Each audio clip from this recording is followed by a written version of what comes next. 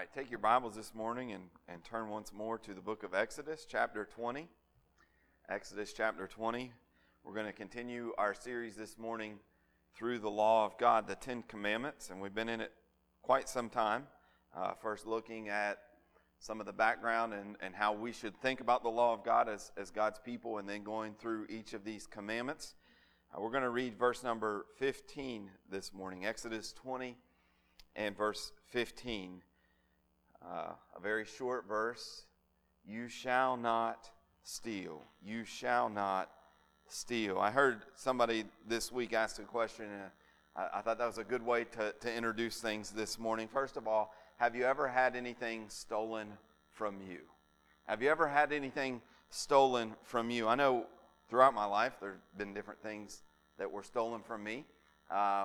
Particularly when we lived in Louisville. We kind of lived in a sort of high crime area of Louisville, not quite like Hancock County. And it was kind of commonplace for us throughout our years there to have things stolen from us. We really had to be very careful. We had everything from lawnmowers stolen to even a vehicle that was stolen from us at one point. And that's always weird when you wake up in the morning and you go out and the car's not there. That's always a strange experience to have. So we really had to go to extreme measures to try to lock everything down and make sure it was secure. But even with that, sometimes people saw something they wanted, they come back with bolt cutters, right? And so that happened a couple times. One time, I'll never forget it, we were driving home, had all the kids in the van, and we had sort of an alleyway on the side of our house. So actually two alleys, there's one in the back, one down the side of the house, and we're coming down the side alley, and this guy comes with a stolen shopping cart, and in the stolen shopping cart was the chair off of our front porch. We had like an iron rocking chair, and he's just pushing it down the alley. I looked at him, he crossed right in front of us. I had to stop and wait for him, and I said, Bonnie, I think that's our rocking chair. I wasn't totally sure, so I didn't want to accuse him, and I had all the kids with me too, so I pulled around real quick to the front and parked, and yeah, our chair was gone, and so I helped get the kids in real quick and tried to go chasing after him. I didn't find it, but that was a strange experience. One time I was thought, here, I'll get back at him. So we had a lawnmower that was just a cheap little, we had a small yard, and one of the boys was mowing, and they had hit a pole or something in the ground and bent the shaft, and it wasn't worth repairing. And I thought, I'm going to have to take that to the dump, and I'll have to make a trip and go pay to dump that. Now I got an idea. I'm just going to leave this outside, and somebody's going to come and get it. And sure enough, left it outside, went wherever we were going, came back, it was gone. And I got a little bit of a guilty sense of pleasure out of just knowing that they're going to try to start this up, and that thing would shake. I mean, when it would start, but it would shake and smoke, and I thought that was great. But, I laughed about it. But the truth of the matter is, and if you've ever had anything stolen from you, you know this is the case. It really brings about a lot of anger in your heart. First of all, there's just the reality of the fact that you've worked hard for something. You work hard to have the things that you have, and you often place a value and a significance on them that other people don't value. I know when our car was stolen, somebody took it for a joyride. It was an older car, and they just took it down the road, and they had driven it and wrecked it and just left it there. No value to them. That they didn't care about it. One time somebody had gotten into our car. I think we forgot to lock it. And I didn't ever leave anything important in there, but I did have this visor with all my CDs, if you remember back when you used to have CDs. And, they took that. They got in the car and they took that. And fortunately, I went down the road and you just saw them. They started just leaving a trail of CDs. So I guess in the area that we lived, George Strait was not very popular. They didn't really want the latest, greatest, straightest of George Strait. So they didn't value it, though, and yet it has significance to you. But there's something more important than that, and the reason I think that we're angry is that the fact that we clearly know that we have been sinned against. There was something wrong that has happened. There's something unjust. It's not right. And I think what that points to is the fact that God's law has been written on our heart. We talked about how these 10 commandments are part of the universal moral law of God, this code that has been stamped upon the human heart. And when someone steals from you, when they take something from you, you just inherently know this is not right. Something unjust has happened. When you look at society, society knows that this is not right. Most societies throughout history have had some kind of code or some kind of law that banned stealing. We know it's wrong, and yet it is such a common occurrence, isn't it? Think about all the measures that you take in your life to protect you from stealing. We have security cameras. We have security alarms on our homes and cars sometimes. Of course, we lock everything down. We have passwords on our accounts, passwords on your phone and on your computers. Companies spend millions of dollars on fraud protection. Stores have security guards. Some people pay even for protection against identity theft. That's a big deal now. And of course, Walmart has those annoying cameras. And every aisle you walk down, they start to ding. I was in there one day and I just thought, it sounded like the ding on my phone. And I kept walking down the aisles. I had no idea. And it just kept dinging. I kept looking at my phone. No, it's not it. But you look up and you're on camera, right? They have those cameras there. And they're not doing that just because they're paranoid, right? They're doing that. And we take all of these measures because people will rob you blind. They will take from you. It is such a common occurrence. Have you ever had anything stolen from you? But have you ever stolen anything? You know, the interesting thing, oftentimes when I meet with somebody and we're talking about the gospel, one of the things that I'll do in trying to demonstrate that we're sinners is go through some of the 10 commandments. And people will confess to all kinds of things. They'll confess to lying and other things that are sins. But you know, one of the strange things, no one has ever taken anything in their entire life. You know, have you ever stolen anything? No way, I would never do that. And yet, we see it all around us. And here's what I think. The truth is, if we honestly stop and think about all the forms of theft, we're probably far more guilty of breaking this command than we would ever even realize, or certainly than we would care to admit. So what is theft? What are we talking about when we talk about theft? Well, I've come up with a definition. It's in your bulletin, on the back of your bulletin. You could look at it.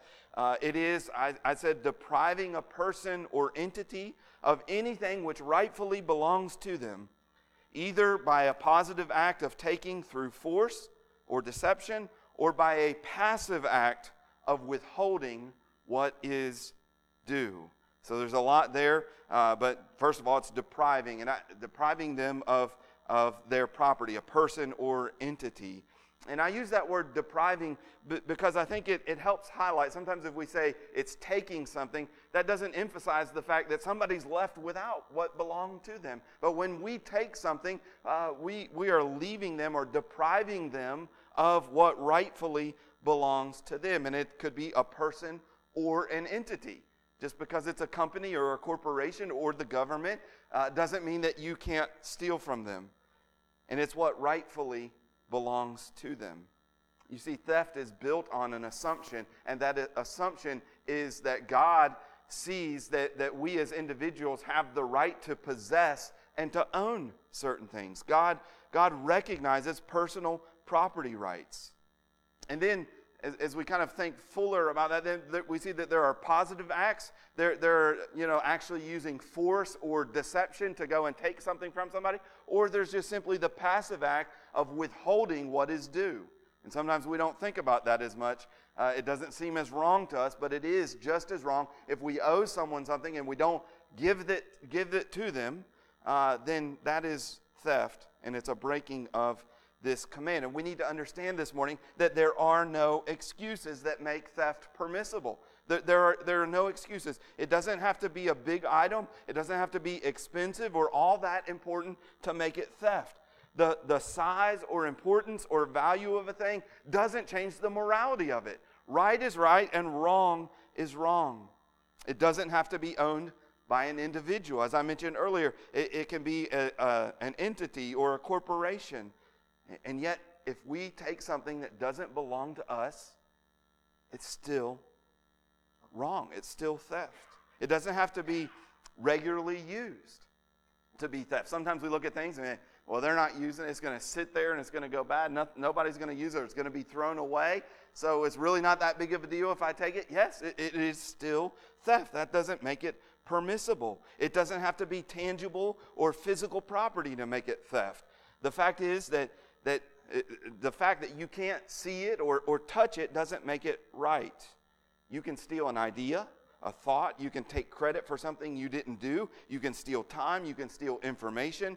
And there's all kinds of digital things now, digital property, that you can take as well. And it doesn't matter either if it meets a legitimate need. We understand, and I think it would be hard for us to find anyone blameworthy if a hungry person stole food. But the reality is that doesn't make it right. I think sometimes maybe instead of trying to compromise God's moral law, maybe we should be more generous if we're concerned about the poor. But that does not make it okay. And it doesn't matter that it's been lost or carelessly left behind. It's still theft. You ought to make every effort to return lost property to someone. And we can all see the fact that that's true by the fact that many of us have lost something and sometimes somebody returns it. And how happy you are that somebody actually turned your wallet in. Or, hey, we found this phone and they return it. What a blessing that is. I know we were out in South Dakota and we were swimming in this stream, and it was really cool. And we had these goggles on, we were diving down, and there was kind of a small cliff people were jumping off, and people had lost different things, sunglasses and different things. And I found an Apple Watch that was underwater, and it hadn't been lost that long ago, but because it was still working. We charged it up, it was still working. I thought, all right, I got a free Apple Watch. And then it came on, and it was like, oh, wait a minute, this guy's information is on here. So now I felt, and I did, I reached out to the guy and mailed it to him, and he was so happy to have that back. Just because it's been lost or carelessly left behind doesn't make it excusable. And it doesn't matter how young you are either. This is sometimes a sin I think that children are particularly tempted to. Young people, the fact that you are underage and that things you may be taken and maybe seem rather insignificant doesn't make it okay for you to sin against God. If you, children, profess to be a Christian, that means you are a new person and you should not take things that don't belong to you. It doesn't matter if it's a pen. It doesn't matter if it's a couple dollars that your mom left on the counter. If it's not yours, it's wrong to take it. The reality is, secondly, we see that there are many forms of theft. There are many different kinds of theft, and they're all prohibited. We tend to think about the most egregious ones, and we think, okay, I'm not guilty of ever stealing anything. And I think that's why when I ask people this question, they're like, yeah, check that one off. I've never stolen anything. But it's simply because we think about the most egregious things. We think about taking a gun and going into a bank and robbing something, or being involved in some kind of deceptive scheme to swindle people out of money. And perhaps many of us have never been involved in those sorts of things. And yet there are all kinds of other ways that we take things that do not belong to us. Let's think about it more carefully. Think about just related to work. There are all kinds of ways that we may be tempted to take things that don't belong to us or steal in the area of our workplace. There's first of all stealing time at work. Colossians 3:23 says, bondservants, you obey in everything those who are your earthly masters, not by way of eye service. And so if we're at work and we're just simply working when somebody's watching us, and when we're going to kind of be held accountable, but then we're wasting time at other times, that's a form of stealing. The problem is, and we understand some jobs have downtime, and that's understood and that's allowed for. That's not what we're talking about. We're talking about when there's work to be done, the expectation is that you would be working, and instead you're on your phone or you're on the computer, you're blowing time, you're wasting time. You know, a survey, one survey I saw said that employees admitted to wasting as much as 3 hours out of every 8-hour work period. And the things included socializing, just talking, just spacing out, not just being zoned out, And then, of course, spending time on your phone or on the computer, surfing the web, things like Facebook, shopping on Amazon, watching videos on YouTube. Fantasy football was a huge one that people wasted time picking their teams and seeing what was going on with that. Ironically, one of the things that a lot of people admitted to was actually looking for another job. So imagine this, you're at work and they're paying you to do a job. You're not doing the job, you're actually spending your time looking for another job. Look, trying to fix up your LinkedIn profile or whatever it is. And listen, just because you can get away with it, and clearly maybe some of you have been getting away with it, it doesn't make it right. Sometimes we think of sin like this only in terms of what would get us legally in trouble, right? I'm going to get arrested, or something that really has a strong sense of guilt attached to it. But listen, just because you can get away with it doesn't make it right. And some of you, and we could be thankful for that, some of you work for unions that give you certain protections, and some of that's a good thing. But listen, if you're a lazy dog and you're depending on the union to keep your job safe, even though you're not doing the work that you are supposed to be doing, that is wrong, right? You ought to be working. There's also just doing poor work. They're paying you to do a job and you're doing it ineffectively. You're not providing them with the goods that they have assumed that you would be giving. And listen, excuses don't mitigate this sin. You say, well, they're not paying me enough to do this job. Well, then be honest enough to say, I'm not getting paid enough and I think I'm going to quit and look for another job, instead of continuing to take pay and not do the job that you've been paid to do.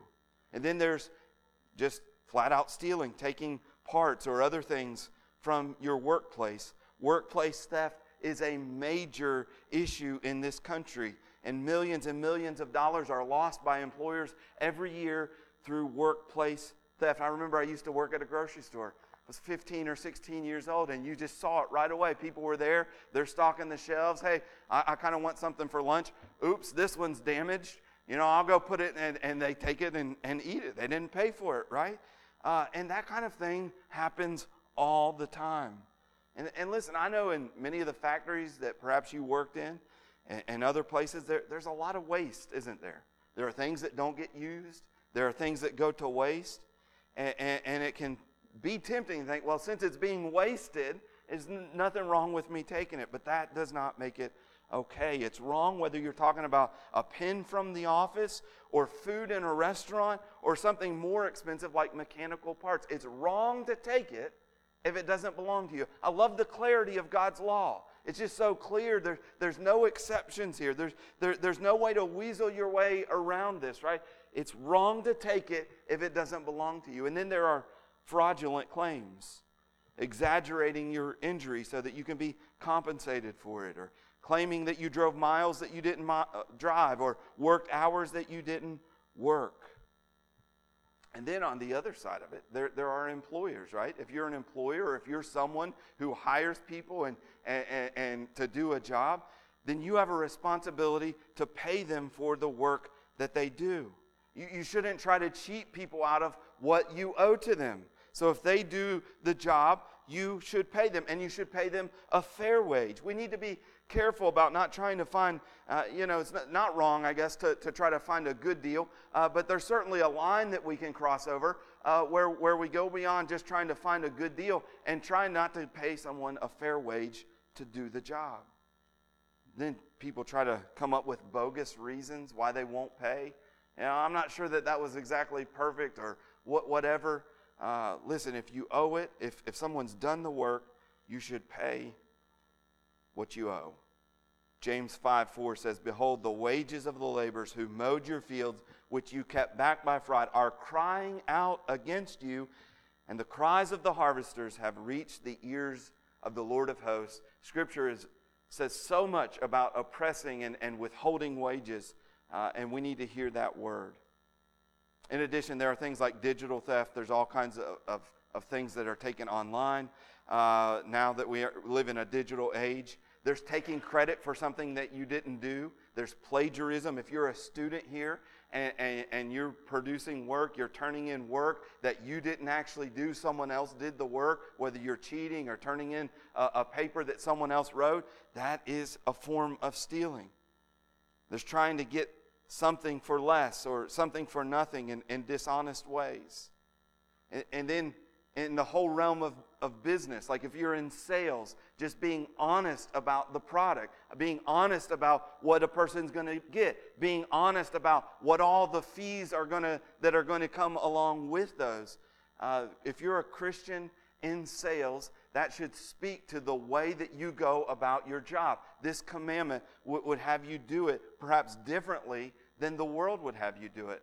But it isn't about what's common in your profession. It's about what God's standard is for you as a Christian.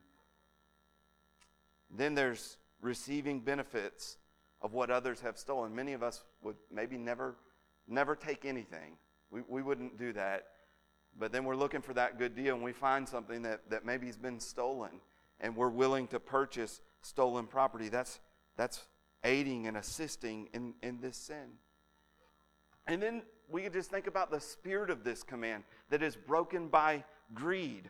Jesus taught that all of the laws have sort of external expressions to them, but then they have heart attitudes that go along with them. And our greed, our desire for more and more, and we're going to look at that in the coming weeks when we talk about covetousness, but our greed is actually a breaking of the spirit of this command.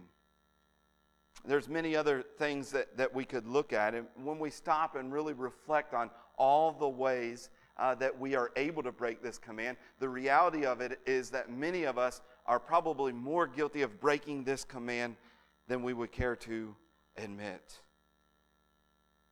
But thirdly, we want to see this morning that there are positive implications in this prohibition against theft. There are positive implications. Remember, with each of these commands, there's something that is prohibited. There's sort of a negative, don't do this, but we've pointed out and we've highlighted that with that negative also comes, if we're not to do this, then there are positive attitudes, there are things on this side that we are to do. There's a positive that goes along with the negative. Let me give you 5 sort of positive attitudes that should sort of take the place of this desire to take what does not belong to us. The first is this, and Jared read this earlier from Ephesians 4:28. We should be diligent in our work. We should be diligent in our work. Look to Ephesians 4:28. It says, "Let the thief no longer steal, but rather let him labor doing honest work with his own hands." Do you see how in the Christian life, and what Paul is dealing with in Ephesians 4 is he's saying, hey, there's these sins here, and you need to put those sins off. And many of us recognize that. I shouldn't do this. I shouldn't lie. I shouldn't steal. But that's not the end of the change process for the Christian life. When we put things off, when we lay sin aside, there are things that we are to put in its place. It's a total transformation. I love this passage because it's a complete 180, and that's what repentance does. Repentance doesn't just take you back to square one and say, okay, you're now at 0 here. No, there's a positive behavior or a positive attitude that is put in the place of that sin. And the first thing that we see here from the Apostle Paul is, not only should we get rid of stealing, let the thief no longer steal, but rather let him labor doing honest work with his own hands. You know, so often theft really is an attempt to short-circuit the work process, right? That's the way God intended life to work. You work for it, you receive what you've worked for, right? That's what's built into the fabric of our universe, right? And the thief is a person who's saying, I want the stuff, I want these things, but I don't want to do the work that would produce those things. I want to short-circuit that process. Yeah, working hard and saving up money and going and buying a car, that would be all too hard. Let me just steal a car, right? Let me just short-circuit that process. And Paul says, no, don't steal. Let the thief no longer steal, but instead let him labor by doing honest work, not a scheme, not a get rich quick. I always struggle with that. not a get-rich-quick scheme, but hard work that actually produces something and that you can benefit from. Let him labor by doing honest work and do it with your own hands. The thief is someone who's trying to get something that his hands didn't labor for. And Paul's saying you need to do honest work and work with your own hands. Eat the fruit of your own labor. And so we should be diligent in our work. Secondly, we should be generous with our possessions. Paul goes on to say in Ephesians 4:28, let the thief no longer steal, but let him labor doing honest work with his own hands, so that he may have something to share with anyone in need. This is that 180 that I'm talking about. This is totally opposite. Before, I'm trying to get what you have, but when Christ comes into your heart, he changes you. Now I'm laboring and now I'm working, and I'm not trying to take from you. I've worked and labored, and I have something to give to you. It's a complete transformation. This is what repentance looks like. I don't merely stop what is wrong, but I do the opposite. In this case, rather than stealing from others so I don't have to work for it, I labor for my possessions, and then God gives me a spirit of generosity to give to others. We should be generous with our possessions. Thirdly, we should be content with our lot. We should be content with our lot. 1 Timothy 6, verse 6 through 8 says, but godliness with contentment is great gain. For we brought nothing into the world, and we cannot take anything out of the world. But if we have food and clothing, with these we will be content. What is the sin at the heart of stealing? What is the sin at the heart of theft? Well, really one of them is discontentment. I'm not happy with what I have. I want something else. I want more. I want something that does not belong to me. And if we're going to fight that urge, that tendency to want to take something that doesn't belong to us, it's got to start in our heart, like overcoming all sin does. And one of the first things that we have to do is come to a place of true contentment. I am content with what God has given me. God is the sovereign of the universe, and I have the things that I have because God has determined for me to have these things. God has given me this lot in life. He has given me the possessions that I have, and I'm going to be content with what God has given me. Do you trust that what God has given you is what He wants for you? Right? Like, that's the heart of contentment. God knows me. He's my loving Heavenly Father, and He has given me what I need. And that leads to our fourth point. We should trust our Father. We should trust our Father. We should trust that God will give us what we need. Matthew 6, verse 31 says, don't be anxious, saying, what shall we eat, or what shall we drink, or what shall we wear? For the Gentiles seek after these things, and your heavenly Father knows that you need them all. Do you trust that God knows what you actually need? The reality is sometimes we think we need things that we don't need. And God is saying, no, you don't need that. But at the heart of overcoming this sin or the temptation of this is contentment. And at the heart of contentment is trusting that I have a loving Heavenly Father who said, this is what you need in life. I've given to you everything, and I will supply all your needs. I will give you everything that you need. Theft is a failure to believe that God will provide for your need. And listen, you may have never stolen anything, but if you're cultivating an attitude of discontentment, you're just making the ground fertile for that kind of sin. Because that's where it comes from. I don't have what I need. God isn't meeting my need. He's not giving me the things that supplied for me. And so I might as well go get it for myself. If we want to battle against that, then we need to trust in our Heavenly Father. Fifthly, we should love our neighbor. We should love our neighbor. You know, when we look at these commandments, and one of the things that we talked about in our introductory part of this is how love is the fulfillment of the law. Love is the fulfillment of the law. And so it is true of this commandment not to steal. Look at Romans chapter 13, verse 8. Romans 13, 8, it says, owe no one anything except to love each other. For the one who loves another has fulfilled the law. What's he talking about there? If you love someone, then that's enough. You can do whatever you want. No, he's saying if you love someone, you will actually do what the law commands.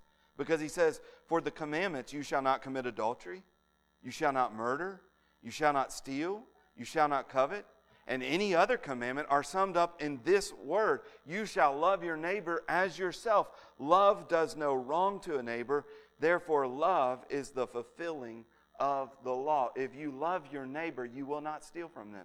If you love your neighbor, you will not harm them. And so we need to adopt a spirit of love. If we're, again, going to look at the positive attitudes that are assumed from this command, this is one of them. We need to have a heart of love that would not take from our neighbor. We don't want to do harm to those who are around us. If we are people who are impacted by the love of God, then we increasingly become people who are looking out for the needs and desires of others instead of looking out for our own. We're not looking at, what can I get from you? What can I take from you to better myself? We're looking at them with a heart of love that says, what can I do to help better you? That's what love does. Sin says, what's yours is mine.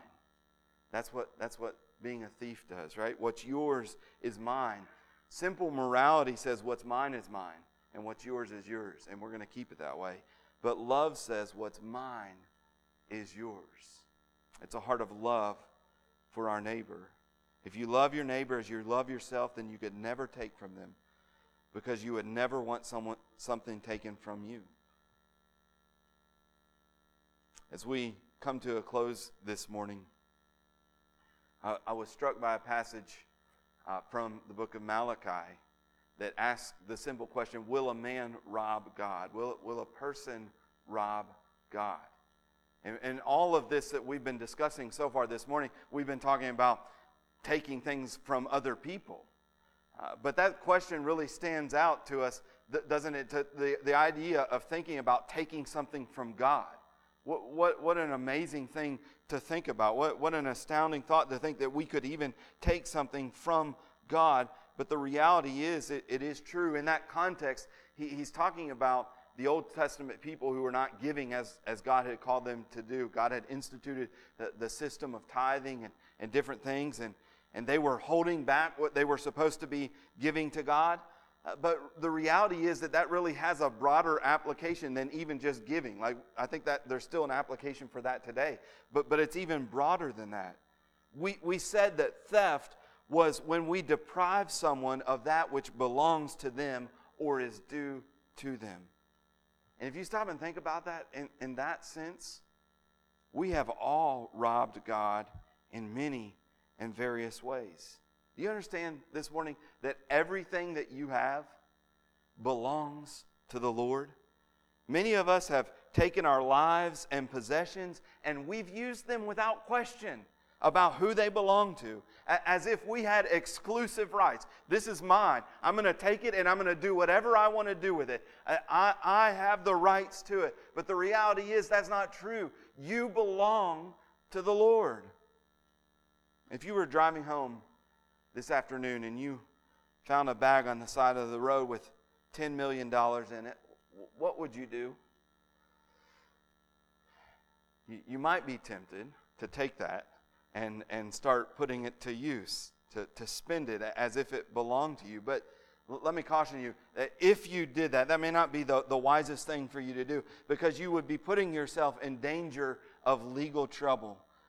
$10 million doesn't go missing without someone coming to look for it. And eventually the owner would show up and you would be called to give an account of why you thought it was okay to take that $10 million and to begin acting as if it belonged to you and spending it. The reality is you could very likely be required to pay restitution for what you did spend of that money. And that's the way you need to think about your life. You've been entrusted with a lot of things, your very life and all of your possessions, houses and cars and lands and money and family and gifts and talent. And none of those things ultimately belongs to you. It all belongs to the Lord. That's the reality of it. Your life and everything that you have belongs to the Lord. And we take those things and we've lived as if we could do whatever we wanted to, right? When you did that, you need to understand that passage in Malachi would speak to that. He's saying, will a man rob God? And all of us are guilty of robbing God in that sense. Will a man rob God? Yes, all of us are guilty of robbing God. And we owe Him a great debt. You owe God a great debt. There's restitution that needs to be made, and it's something worth far more than even $10 million, as much as that sounds like. There's something worth far greater than that. Here's the amazing thing for us to think about this morning. In the gospel, though God was the one who had been robbed in a sense, we were the ones who had taken from God. God is the one who was willing to pay the restitution price. And that's the only hope that we have. 2 Corinthians 8:9 says this, for you know the grace of our Lord Jesus Christ, that though He was rich, yet for your sake He became poor, so that you by His poverty might become rich. You see, you owed God a great debt because you had sinned against Him. You had taken your life and you'd run away from God and you say, this is my life, I'm going to do what I want to do. Although God owns you and you have an obligation to do what He has called you to do, that is what sin is. You owed a great debt to God because of that. And rather than make you pay that debt, He gave His only begotten Son to die in your place, to pay the price that you owed for your sin. If you'll repent of your sin this morning and put your faith in Jesus Christ, if you will trust in Him this morning, you can be forgiven. The restitution price will be paid for you, and you can be in right standing with the Lord. And that's what I would encourage you to do this morning. Let's pray. Our Heavenly Father, we come to You and we ask, Lord, that if there is one here who does not know You, if there's one who has taken his life or her life and has lived as if they were free to do whatever they want and they have never found forgiveness through Jesus Christ, I pray that You would open their heart to the gospel this morning. I pray that they would feel the weight of their sin upon them. I pray that they would see their need for this price to be paid. And I pray that You would open their heart to look to Christ and to trust in Him completely. We pray all of this in Christ's name. Amen.